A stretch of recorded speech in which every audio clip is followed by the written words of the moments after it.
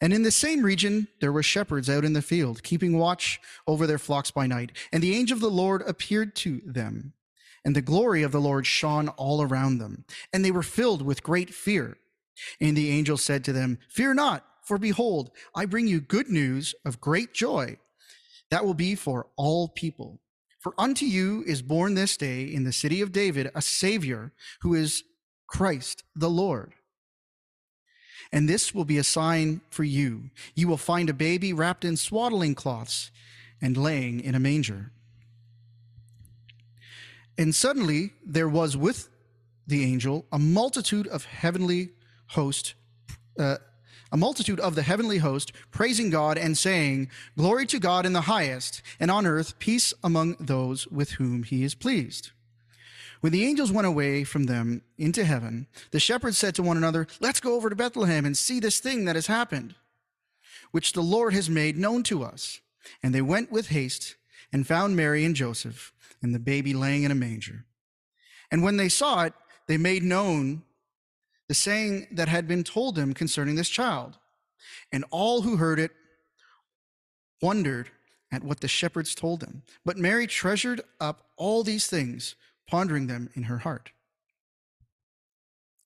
And the shepherds returned, glorifying and praising God for all they had heard and seen, as it had been told them. Albert? So happy for us in Toronto, early New Year.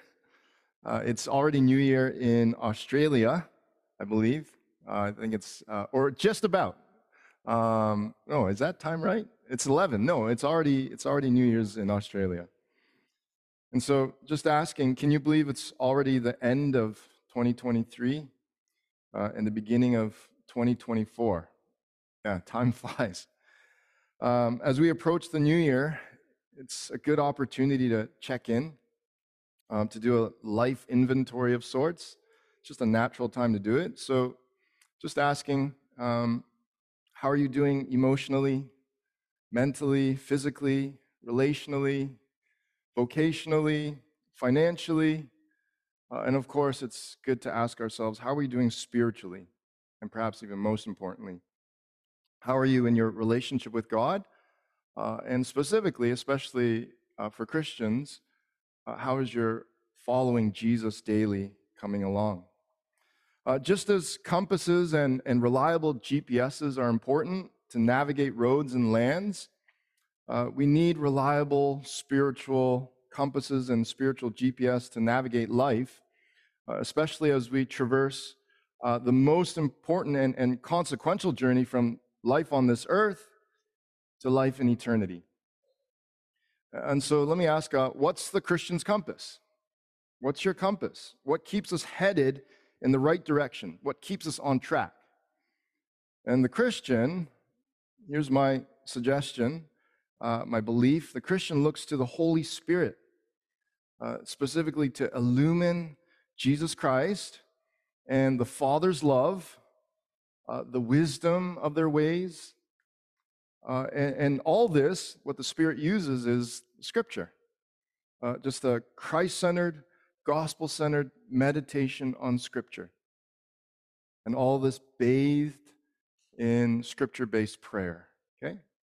And so generally, I offer that to you as a compass to kind of resharpen that, to think about that again, to come back to that again.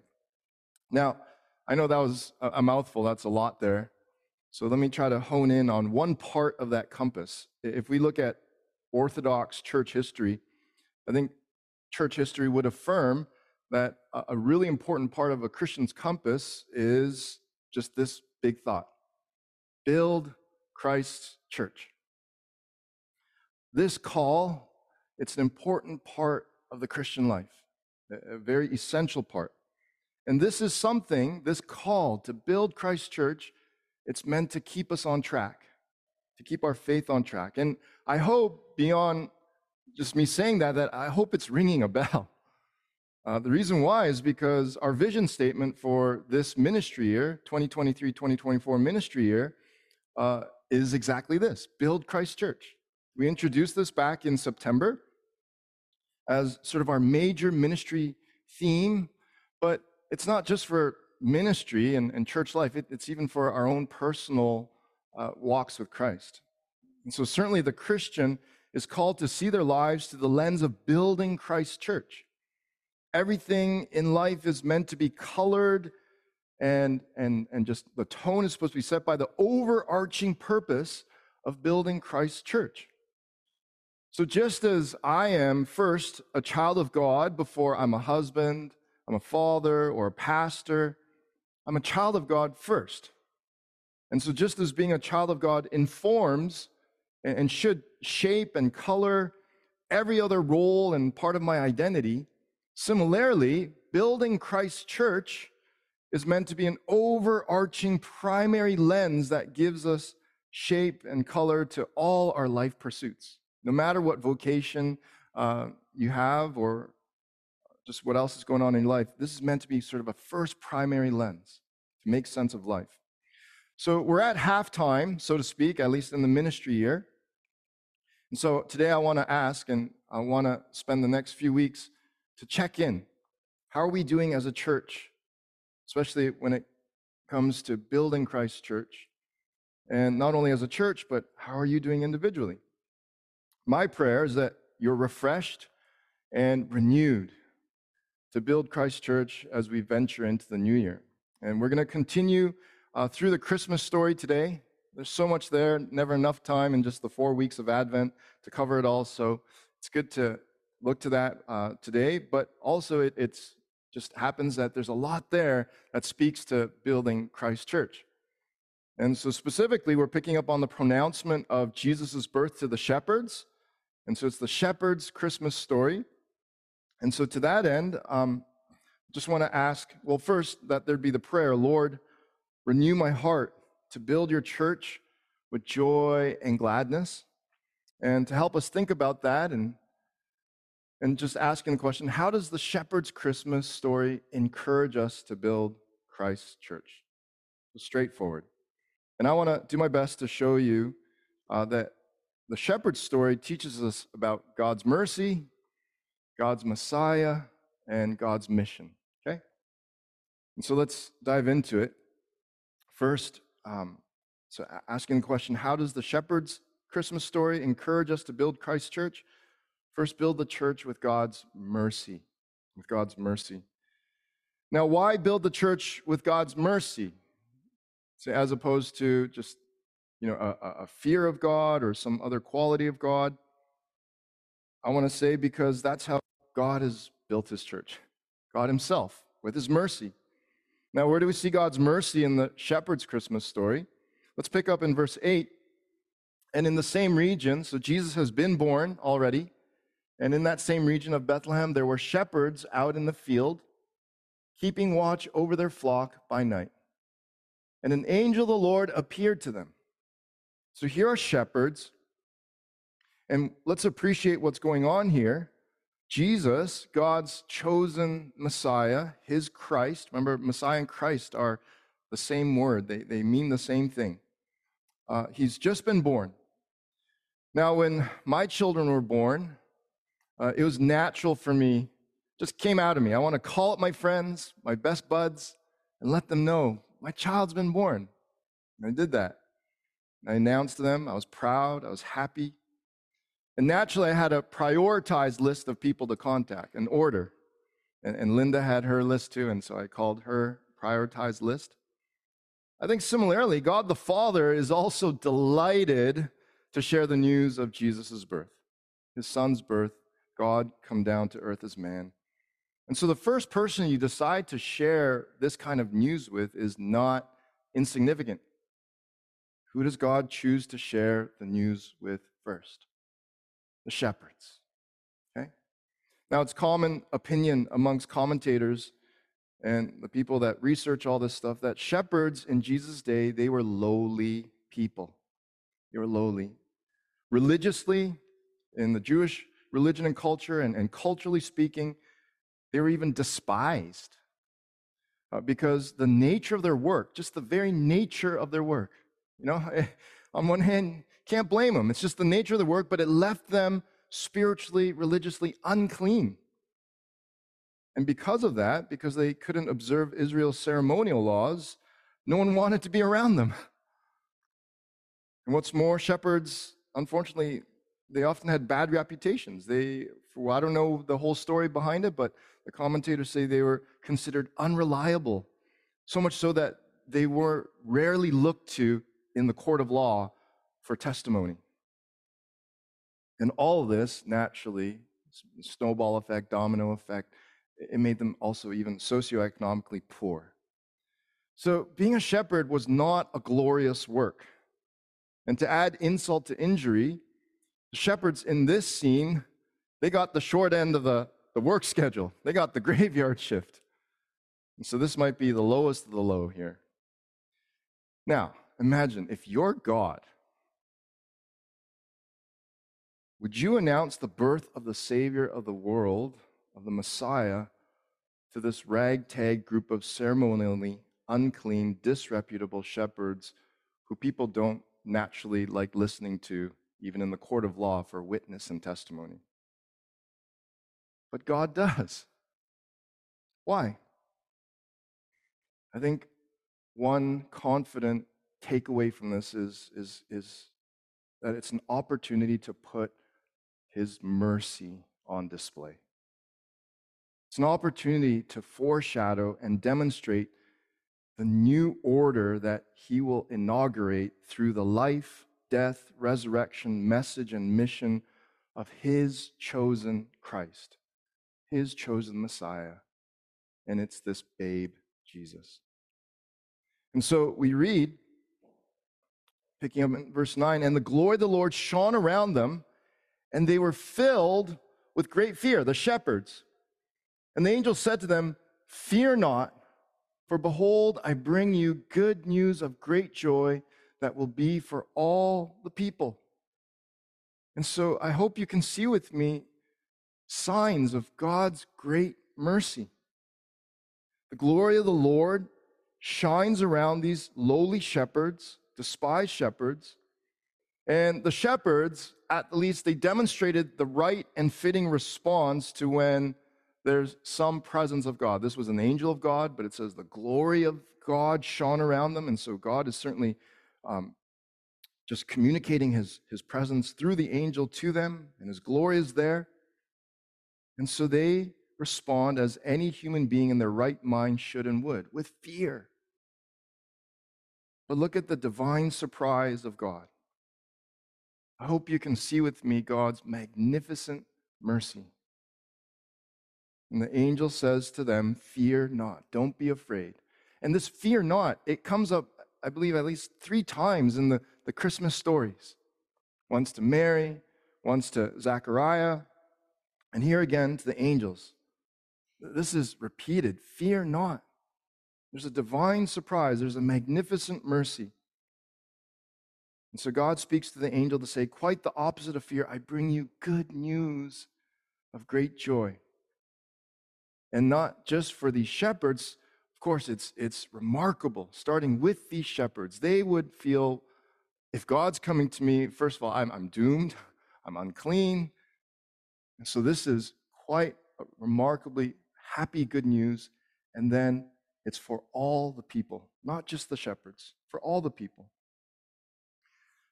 So here's the look in the spiritual mirror question for us. As we seek to build Christ's church, maybe you had an opportunity, even in the past little while, just to talk to someone about faith, about Christ. As we seek to build Christ's church, do you see everyone through God's merciful eyes? God has great tenderness, mercy, and compassion towards these shepherds. He effectively makes them VIPs as He announces His Son's birth as a human on earth to the shepherds first, out of all the people on earth at this time. Again, why? Because I do think that one application here is that God has left you and me a permanent reminder for His church through the shepherd's Christmas story that we're to approach, especially those who might feel like the shepherds, unclean, marginalized, outcast, and poor. We're supposed to approach them with God's mercy and good news of great joy. So as we remember Christ's church, as we seek to build Christ's church, let us remember those who God remembers. Now, in today's passage, we specifically see God, he esteems the poor, spiritually unclean shepherds who are even socioeconomically poor.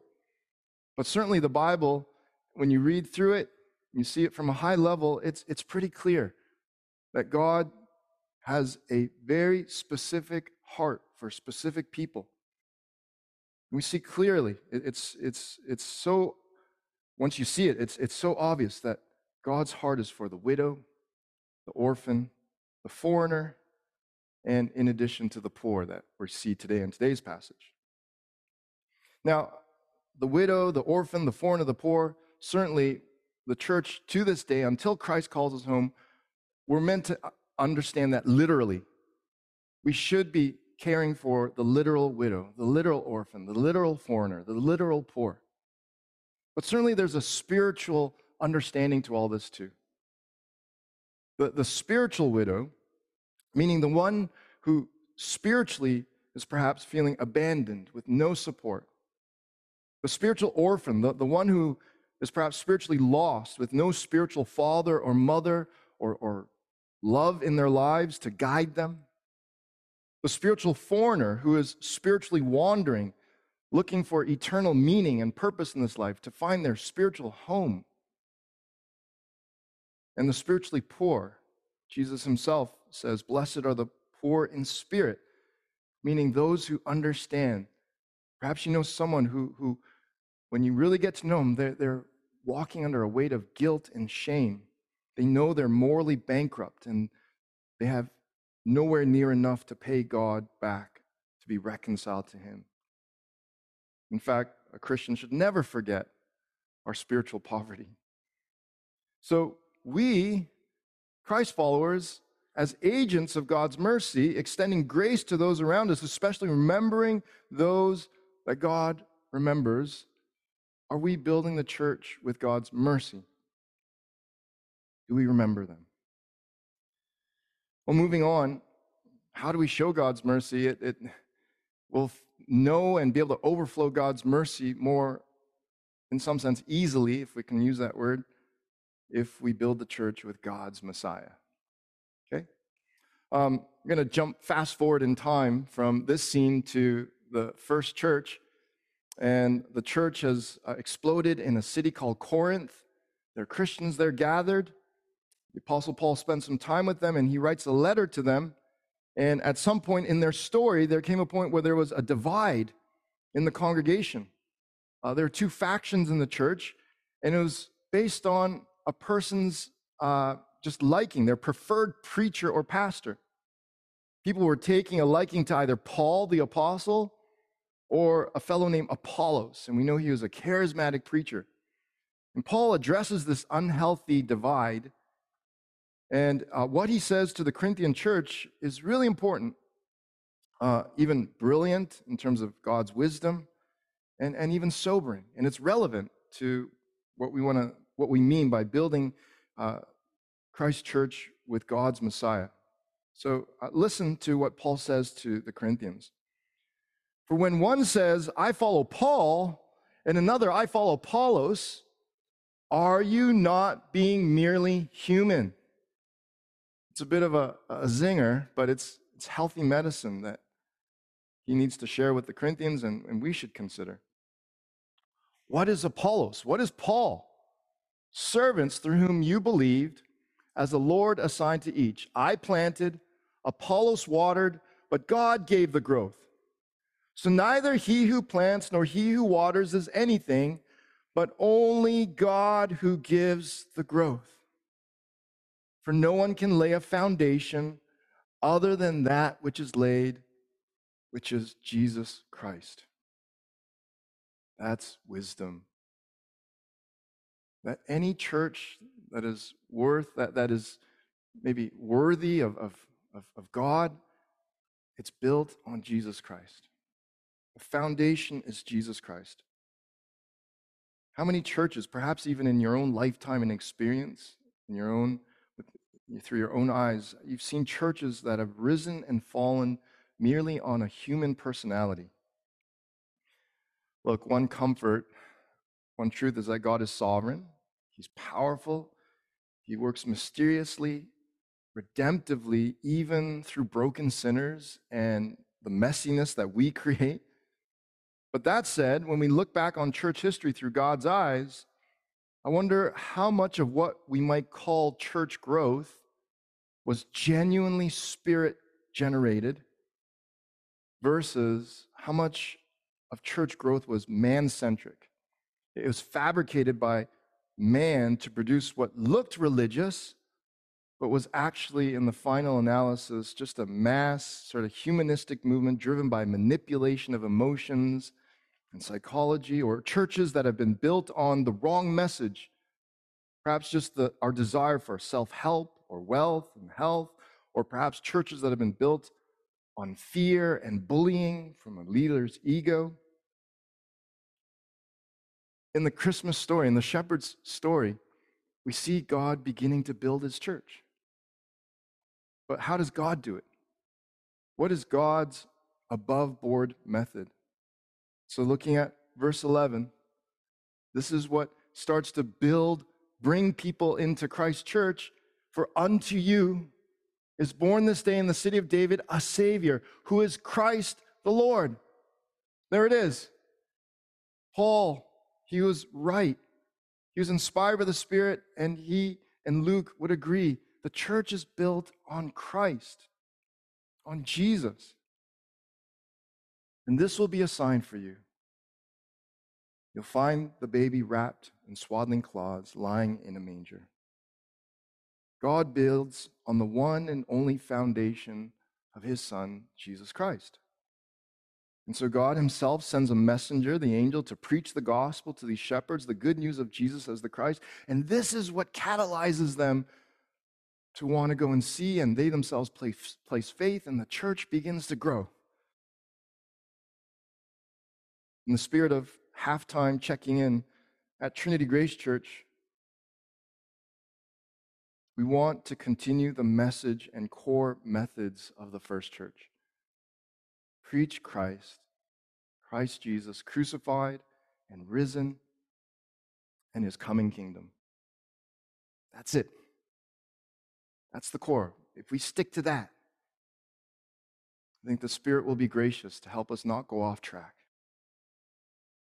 May our church grow in genuine Spirit-filled disciples of Jesus, because the gospel that God himself has plainly announced is clearly preached. In Christ, in Jesus, we find the Messiah, the promised one who brings salvation and hope. And as we build Christ's church, let's center it on this person, Jesus, okay? He's not just a historical figure. He's the living Messiah present with us today. And so may our churches, may Trinity Grace Church be a place where people encounter this Jesus and his transformative power. Now, what's helpful, and I want to encourage you as we go into the new year, don't give up in sharing. Maybe some of you are discouraged today. I mean, for myself, even I had to get over a little bit. I invited a friend, a family that they're not believers, and it was all set up, and then last minute they canceled. They were going to come out to the Christmas service. I got so discouraged. And I have to admit, just in my own sort of humanness, I was like, what's the point? And as I read Luke 2, I hope you'll be renewed with me. Don't give up. Just keep talking about Christ. Keep Christ at the center. And let's keep sharing. And because, look, our culture, our neighbors, our friends, our coworkers, they might not articulate it this way, but everyone is looking for their Messiah. They're looking for their Christ. Whether it's looking to another person or to themselves or to some object or status or narrative, everyone is looking for something to save them and bring them happiness. And God has revealed, no, the one true Messiah, the one true Christ is my Jesus, my Son. And it's been plainly shared with us. And so let's keep announcing that there's only one true Messiah. The shepherds, we see, they witnessed history. This will be a sign for you. They went and saw history with their own eyes. And the church of Jesus, you and me, we continue to witness to history to this day. So that leaves us with the final idea today. Remember, the question is, how does the shepherd's Christmas story encourage us to build Christ's church? Finally, build the church with God's mission. Okay? Meaning, how do we make this our own? How do we put this into action? It's always a healthy check-in to look in the mirror and ask ourselves, are we being and doing church rightly? Okay? It's both being and doing. It's who we are. We're God's children called out, but it's not just an identity. It's meant to overflow into action, into a life, into choices. And so according to God's blueprint, according to Christ's mission, are we being and doing rightly as his church? The closing verses of today's passage, they leave us with helpful gauges of our health as a church. So let's pick up at verse 13. And suddenly, there was with the angel a multitude of the heavenly host praising God and saying, "Glory to God in the highest." Appreciate the song choices today.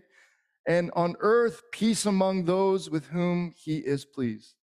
Now first, just in case anyone is thinking or asking, angels. Like, come on, that seems like fairy tale. No. Look, we renewed a Netflix subscription recently. And one of the first shows that popped up as a suggestion was a scientific view of the beginning of time.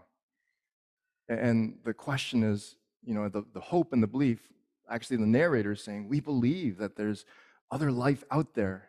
And as we see how far, with, I forget the name of the new telescope that is now reaching to the ends of the universe and so forth, there must be life out there. Look, as a culture, as a society, we want to believe that there are other beings and so forth. So angels, God's already saying there are. Just see life through my eyes, and there is other life. First, there's God. There are angels. There are demons. I've sent my son. And so if there's anyone who's asking that or skeptical because you see the mention of angels, I offer that to you, and maybe you can talk to friends who question on that sort of line of thinking and engage them that way. But what we see here, what we see modeled, is worship. The right response to Jesus as Christ. He's announced. And beginning with the angels, there's worship. And so be glad. It's back to our basics. Through Scripture, you see it beautifully. It pops up all the time. Be glad. If you've heard the gospel and it's getting into you, you understand it, what the grace that God has shown you through Jesus, then a first response is to just be glad, no matter your circumstance, that you can find gladness because of God's grace to you in Christ. And so we worship Jesus as our Christ. He's not just a person in history, but he's our Christ, our Messiah. Even right now, every Sunday, when we gather, I hope you come here by faith. I hope you always have some intuition, some sense of singing, not just with other warm bodies, wonderful people that I look forward to seeing every week, but even the heavenly host. What Hebrews 12 says, the great cloud of witnesses. The saints of old, even, who have gone before us. Hebrews 12 says it. There's a great cloud of witnesses, all these saints. So this might feel a little strange for you, but I want to invite you to just close your eyes with me right now. Close your eyes with me. And imagine the cloud of witnesses. What saint do you see in that cloud of witnesses? By faith, because Hebrews 12 says it, even right now, as we're here together, the saints are worshiping with us. You can open your eyes. My hope is that your heart will explode and be wonderfully overwhelmed with a sense of God's highest glory. When we gather together, even in your own individual walk with Christ, whatever you're doing through the day, that you would respond. This is part of the mission. Part of the mission is worship, to be glad and worship God as our Christ, to be taken to God's highest glory. And may your heart not only explode with gladness, but may your heart also be soothed while you're on earth in your everyday life. Why? Follows up with it, because glory to God in the highest, and on peace on earth with whom those he's pleased. The lyrics of the angel's song as they continue, glory to God in the highest, and on earth peace among those with whom he is pleased. This peace is the peace of reconciliation, the goodwill between God and men. What was once alienation, separation, struggle, divisiveness, restlessness, fear caused by sin that needs to be solved, the heavenly host is praising God that God has solved that. He's solving the problem of being alienated and separated from God. That's why a Savior, which is Christ the Lord, has been born. Now, what's more, the angels include in their chorus one of the most profound, challenging truths of the gospel. Did you notice that phrase at the end? Peace among those with whom he is pleased. With whom he is pleased. With whom is God pleased? We got to ask. That phrase, with whom he is pleased, that can be translated with those that God has willed, with those he has chosen, towards those God has goodwill and delight. And even in this first pronouncement of Christ's birth, there's a hint towards what is clear in other parts of Scripture, this profound truth of God's delight in saving his elect. Now, for those who bask in the assurance of God's grace, who have experienced God's grace, whose hearts are melted by God's grace, may you always humbly, joyfully, soberly, worshipfully ask, why have you chosen me out of billions your child to be when you know all the wrong that I have done? That's a good place to stay as a Christ follower. To always stay in that soft spot, that tender spot of just being undone by God's grace.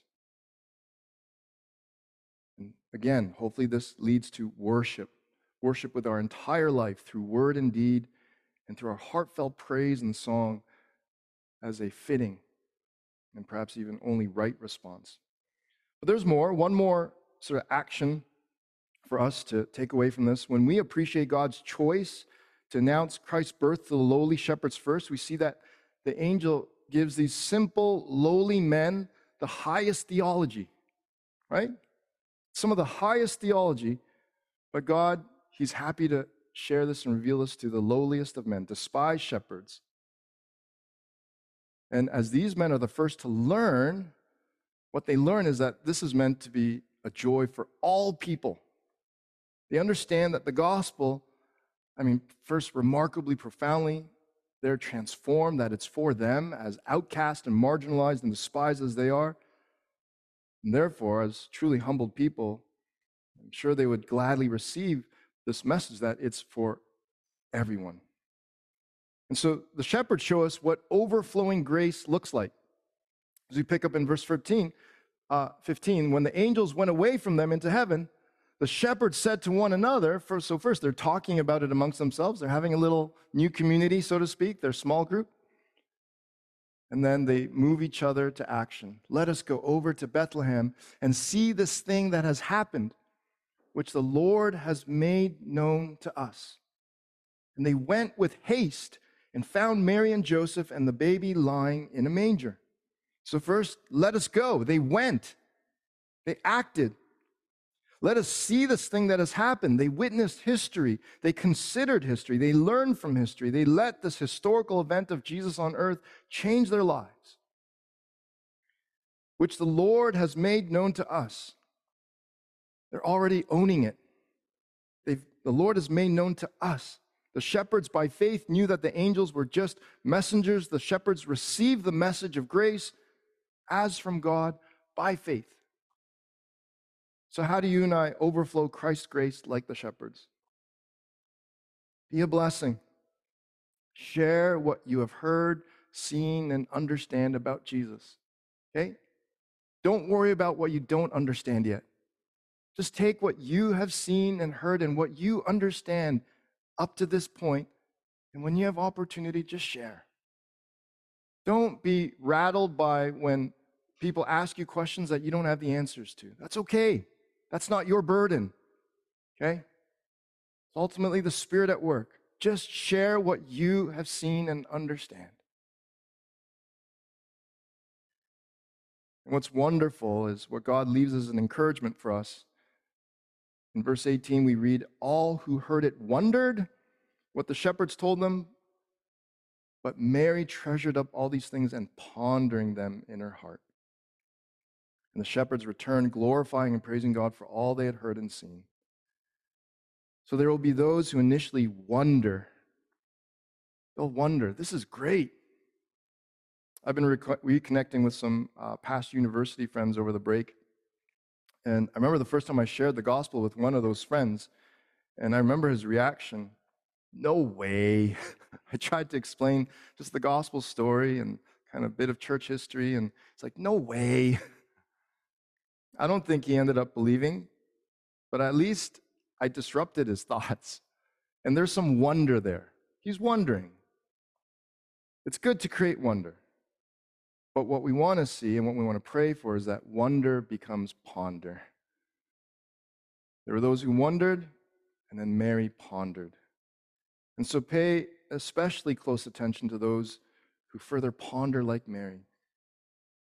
Try to carry on those conversations. Those who are wrestling their hearts with what it means for them personally. And let's do all this with the certain hope that God extends his peace and saves those with whom he is pleased. Now, a quick, important pastoral note here. And let me emphasize and say it even sternly. It's never our place on this side of eternity to pass definitive judgment on whom God's favor rests. Don't let your thinking go to that place. Instead, always remember from where God has mercifully saved you, and from that place of steadfast humility, remember those whom God remembers. Material and spiritual widow, orphan, foreigner, and poor. And in this way, let us continue to build Christ's church. Let's pray.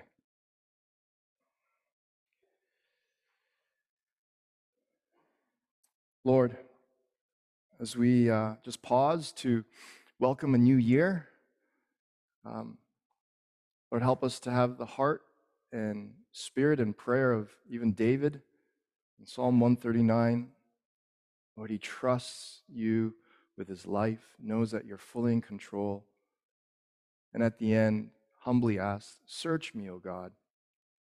Know my heart. See if there be any offensive or anxious way in me. And so help us to do similarly as we welcome a new year, to do good reflection, that your Spirit would show us things. And as a church as well, as we remind ourselves of what you've put on our hearts as a church this year, a theme to continue to build Christ Church. Help us to just do good evaluation and to stay on track. We ask for your strength and that you would build up your church starting here at Trinity Grace, that it would be built by your mercy, your Messiah, as we stay on track with the mission that you've made clear in Scripture. And may this truly be all for your glory in the highest. We pray in Jesus' name. Amen.